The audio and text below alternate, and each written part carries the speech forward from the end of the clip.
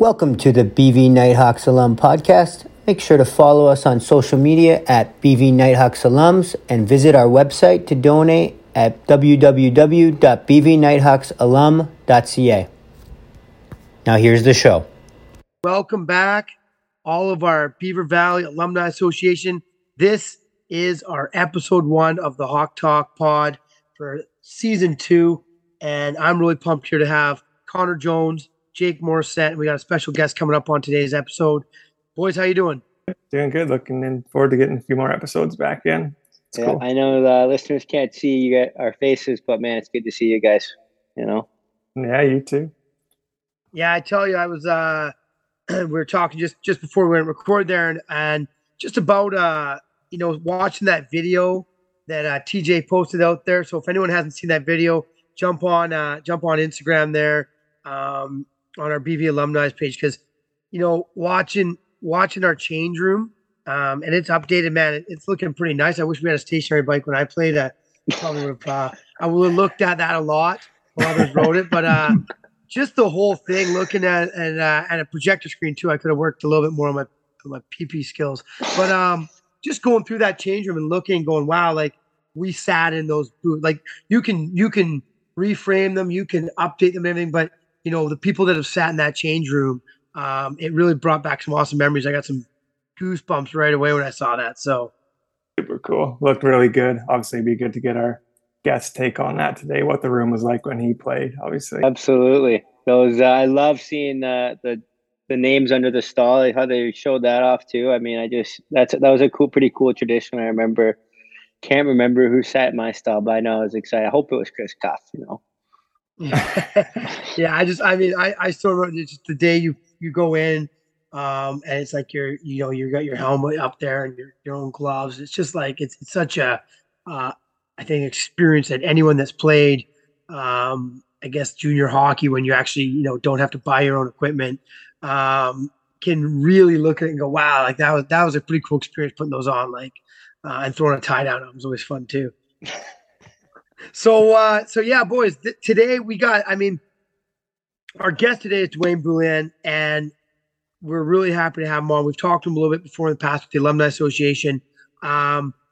This guy, if you look at where he's from, and you look a little bit back, we don't have as much information as we can about those teams, but just reading off a few things here.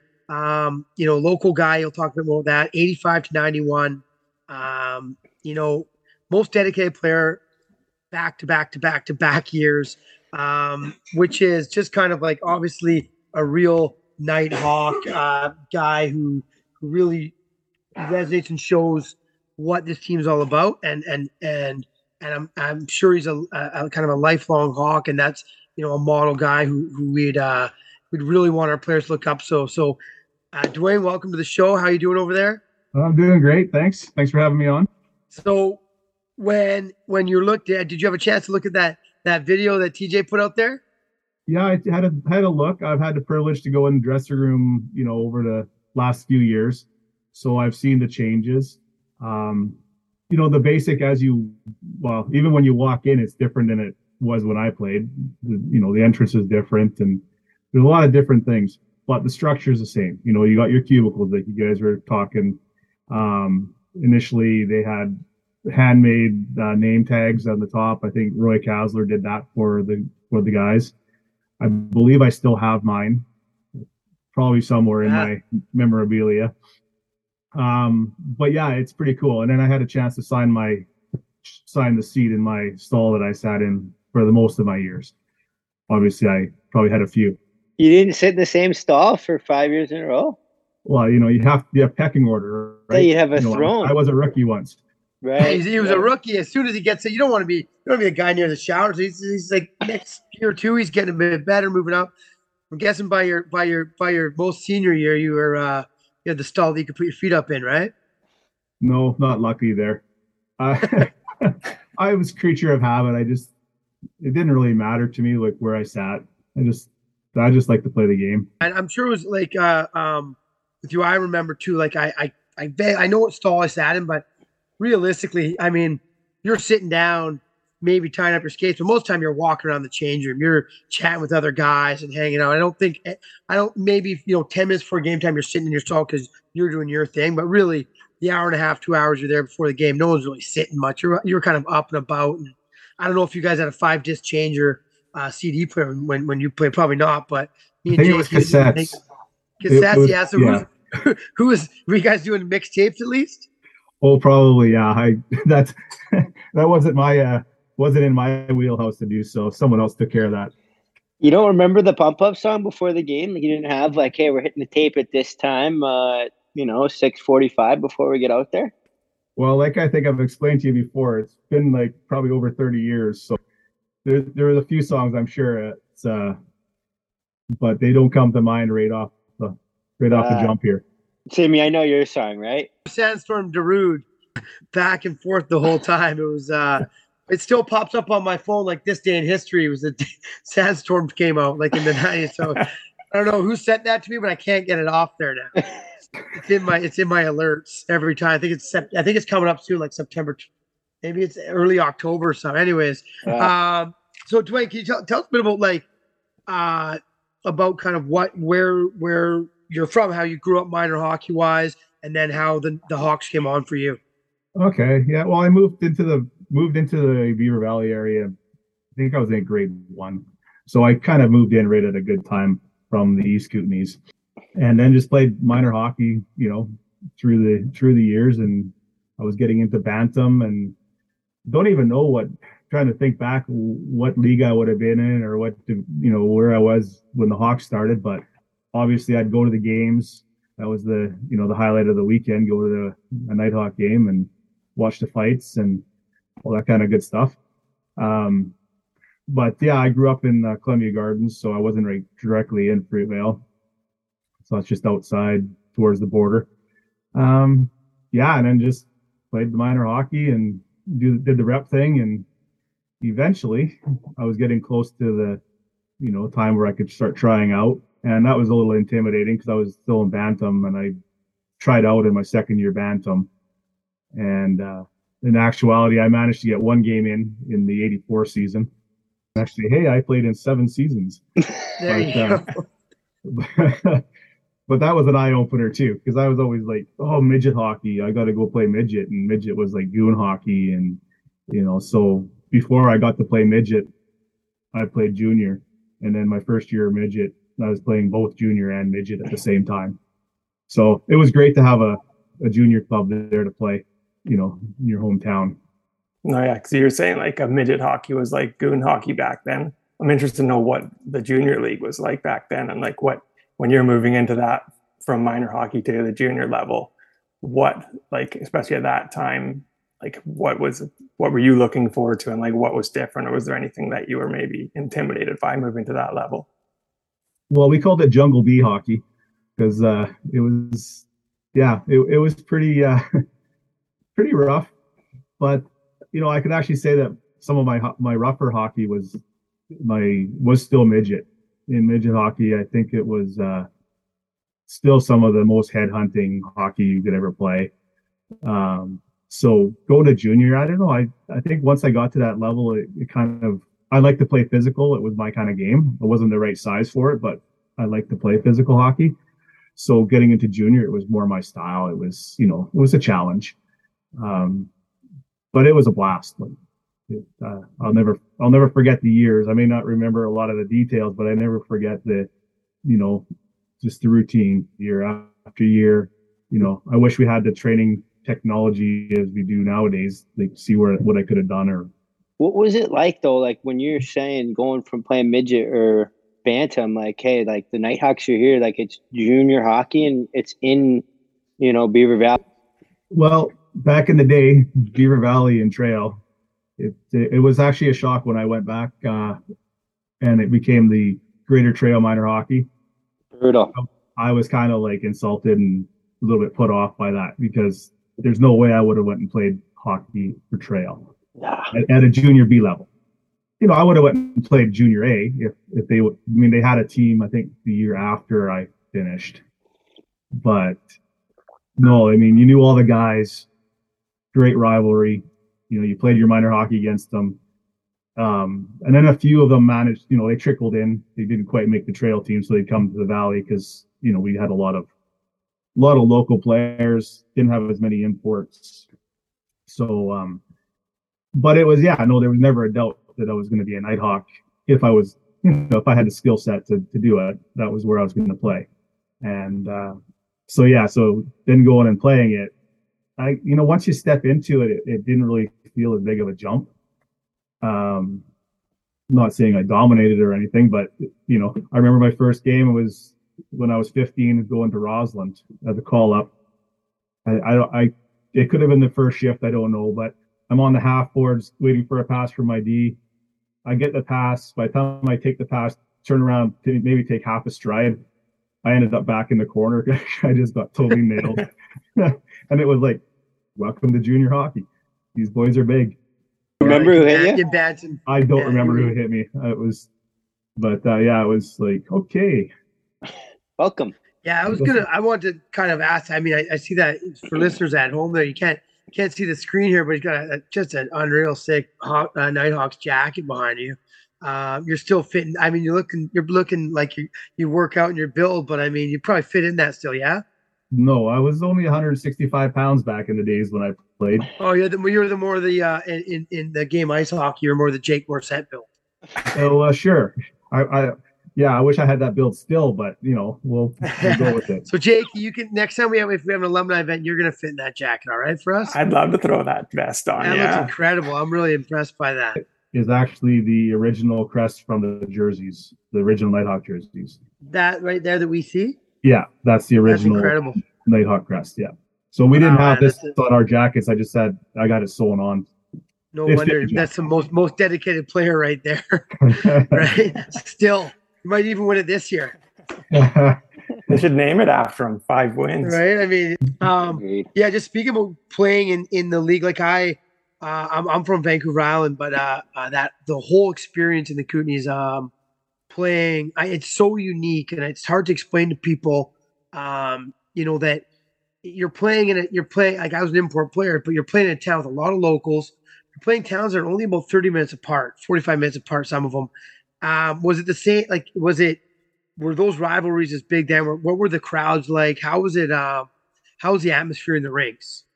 Well, Grand Forks was the worst atmosphere, and that's were they the worst? Were they also just the worst team as well? Like I don't think they were as bad as they have been in the recent years. All I know is whenever we went there, it was a physical battle, and you had to watch your back from the people in the crowds.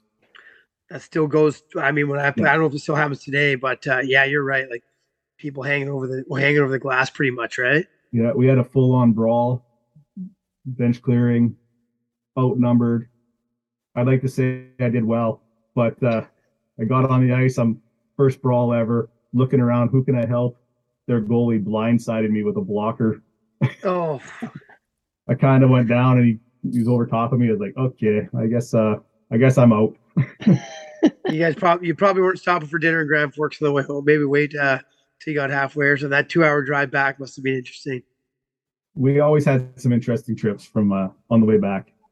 One year we stopped at the beer and wine store. I don't know why.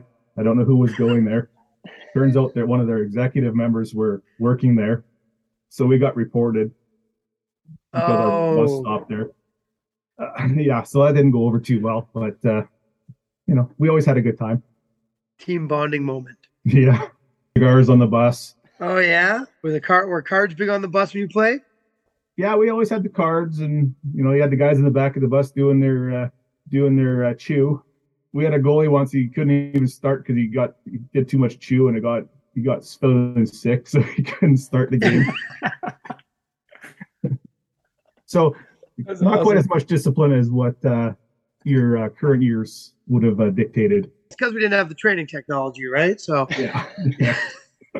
So now, so tell us a little bit about kind of what you did after the Nitehawks, how you're still engaged, and like obviously we've gotten to link up a few times recently, and it's kind of where you see things going, and how it's nice to be involved, like how you feel about being involved with the Alumni Association. Well, so when after I finished my 91 season, I was already in school for physical education.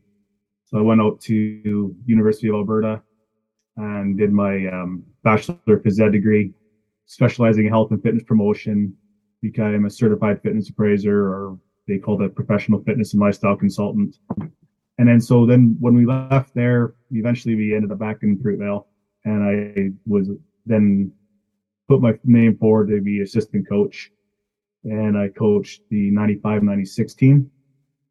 I'll use that term loosely, a little over my head, but it was an experience, but very hard to stand on the bench and, not be able to do much and, feeling like you could probably still be out there or want to be. Was that your first time kind of being back involved after playing? Correct. Yeah. Yeah. It wasn't like nowadays you can keep you got the internet and you got all the information at your fingertips. We were just getting into that era, I think around then. You were like, you guys are curving your own sticks? Oh, yeah. What are you doing, you young punks? Yeah, we curved their own sticks. Then I got to come back and become involved in this alumni association, which, there's lots of players, and I've played with a lot of them. Yeah, pretty good tradition being a Nitehawk. I think, Simmy, you said it. It's kind of a special time when you first walk in there. I mean, I know I grew up around it, but for us local guys, like, I didn't grow up being like, hey, I wanted to play in the NHL. I wanted to play for the Nitehawks. And Jake, I think you were probably the same way, eh? Yeah, it was the same for me. I know, like, I growing up living across the road from the rink, I always wanted to get over and watch all the games, and that's where I wanted to play. And then from there, it was just gravy, really. So yeah, as we kind of wrap it up here, Dwayne, we're gonna really work hard. We want to connect with as many alum as we can.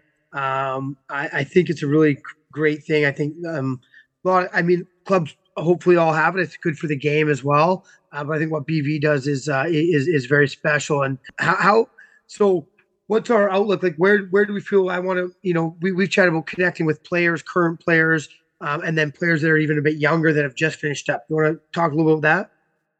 Yeah. So first off, for any of the older boys listening and taking part in this, don't be afraid to step up, ask what can be done, or any commitment or any help to the alumni. Any little bit helps, and it's not asking for hours of time. It's not even asking for, money. It could just be stories, could be history, the handout to the younger guys, if you have the ability to help profession wise. Cause I know, coming out of hockey, a lot of people, that's all their life is. And then all of a sudden you realize that there is no more hockey, and now you have to move on with life. So then you have the questions of careers, moving forward. And I'm sure we have such a wide variety of guys that, you can reach out and someone should be able to advise you a little bit on what to look for, what to avoid, how to best use your time. Yeah. Someone to kind of lean on a little bit and have, maybe bounce some ideas off, chat a little bit about kind of, what they did after hockey. I think that's a big part of it. Yeah, because lots of guys, there's a lot of guys who have stayed in hockey and in different areas and different aspects, and power to them for doing that. But yeah, there's a lot that have to go on to the real world and actually get a job, like become a teacher or something like that. There you go. Which is what we were told to do when I was young. Be a teacher, and then there was like 1,000 of them for every job. Well, but it was I can help you with some of that ones, right? But it's amazing to have us together, and we've been looking for ways to connect, and I think this is just a great start. Thanks a ton for coming on. I mean, it shows a guy like you, and it wasn't hard to figure it out when Connor told me, played these amount of years, and you're like, with your one game in there, the 7 years, like you're just a staple in the kind of the Hawks community. So I personally want to say thank you. It's been great getting to know you, Connor, Jake. Yeah, no, thanks for doing this, Dwayne. Really appreciate it. And it was just great to hear your stories about what it was like back when you played. And obviously, I know what you've been doing with the alumni and really been putting a lot of work into that. So we just really appreciate that as well. Yeah, no, absolutely. PG, so. Yeah, I'm sure some of those bus rides could have been a little more PG-13 plus, but we could have heard some stories, but we'll save that for another day. Oh Save yeah. that for the live alumni get-togethers. Yeah, fair enough. Have a great weekend. Hopefully we'll get another episode coming out next month. And if you're interested in getting on, please hit us up on Instagram. Send us a message if you want to come on as a guest. We'd love to have anyone that was associated with the club in any which way, whether you're a player or you're in the management staff, or you just were a fan or a billet, anything that you can add and want to chat about. We're here to talk about it. So thanks a ton, and looking forward to the next time we get together, boys. All right, fellas. Peace. Thanks, guys. Later. Bye.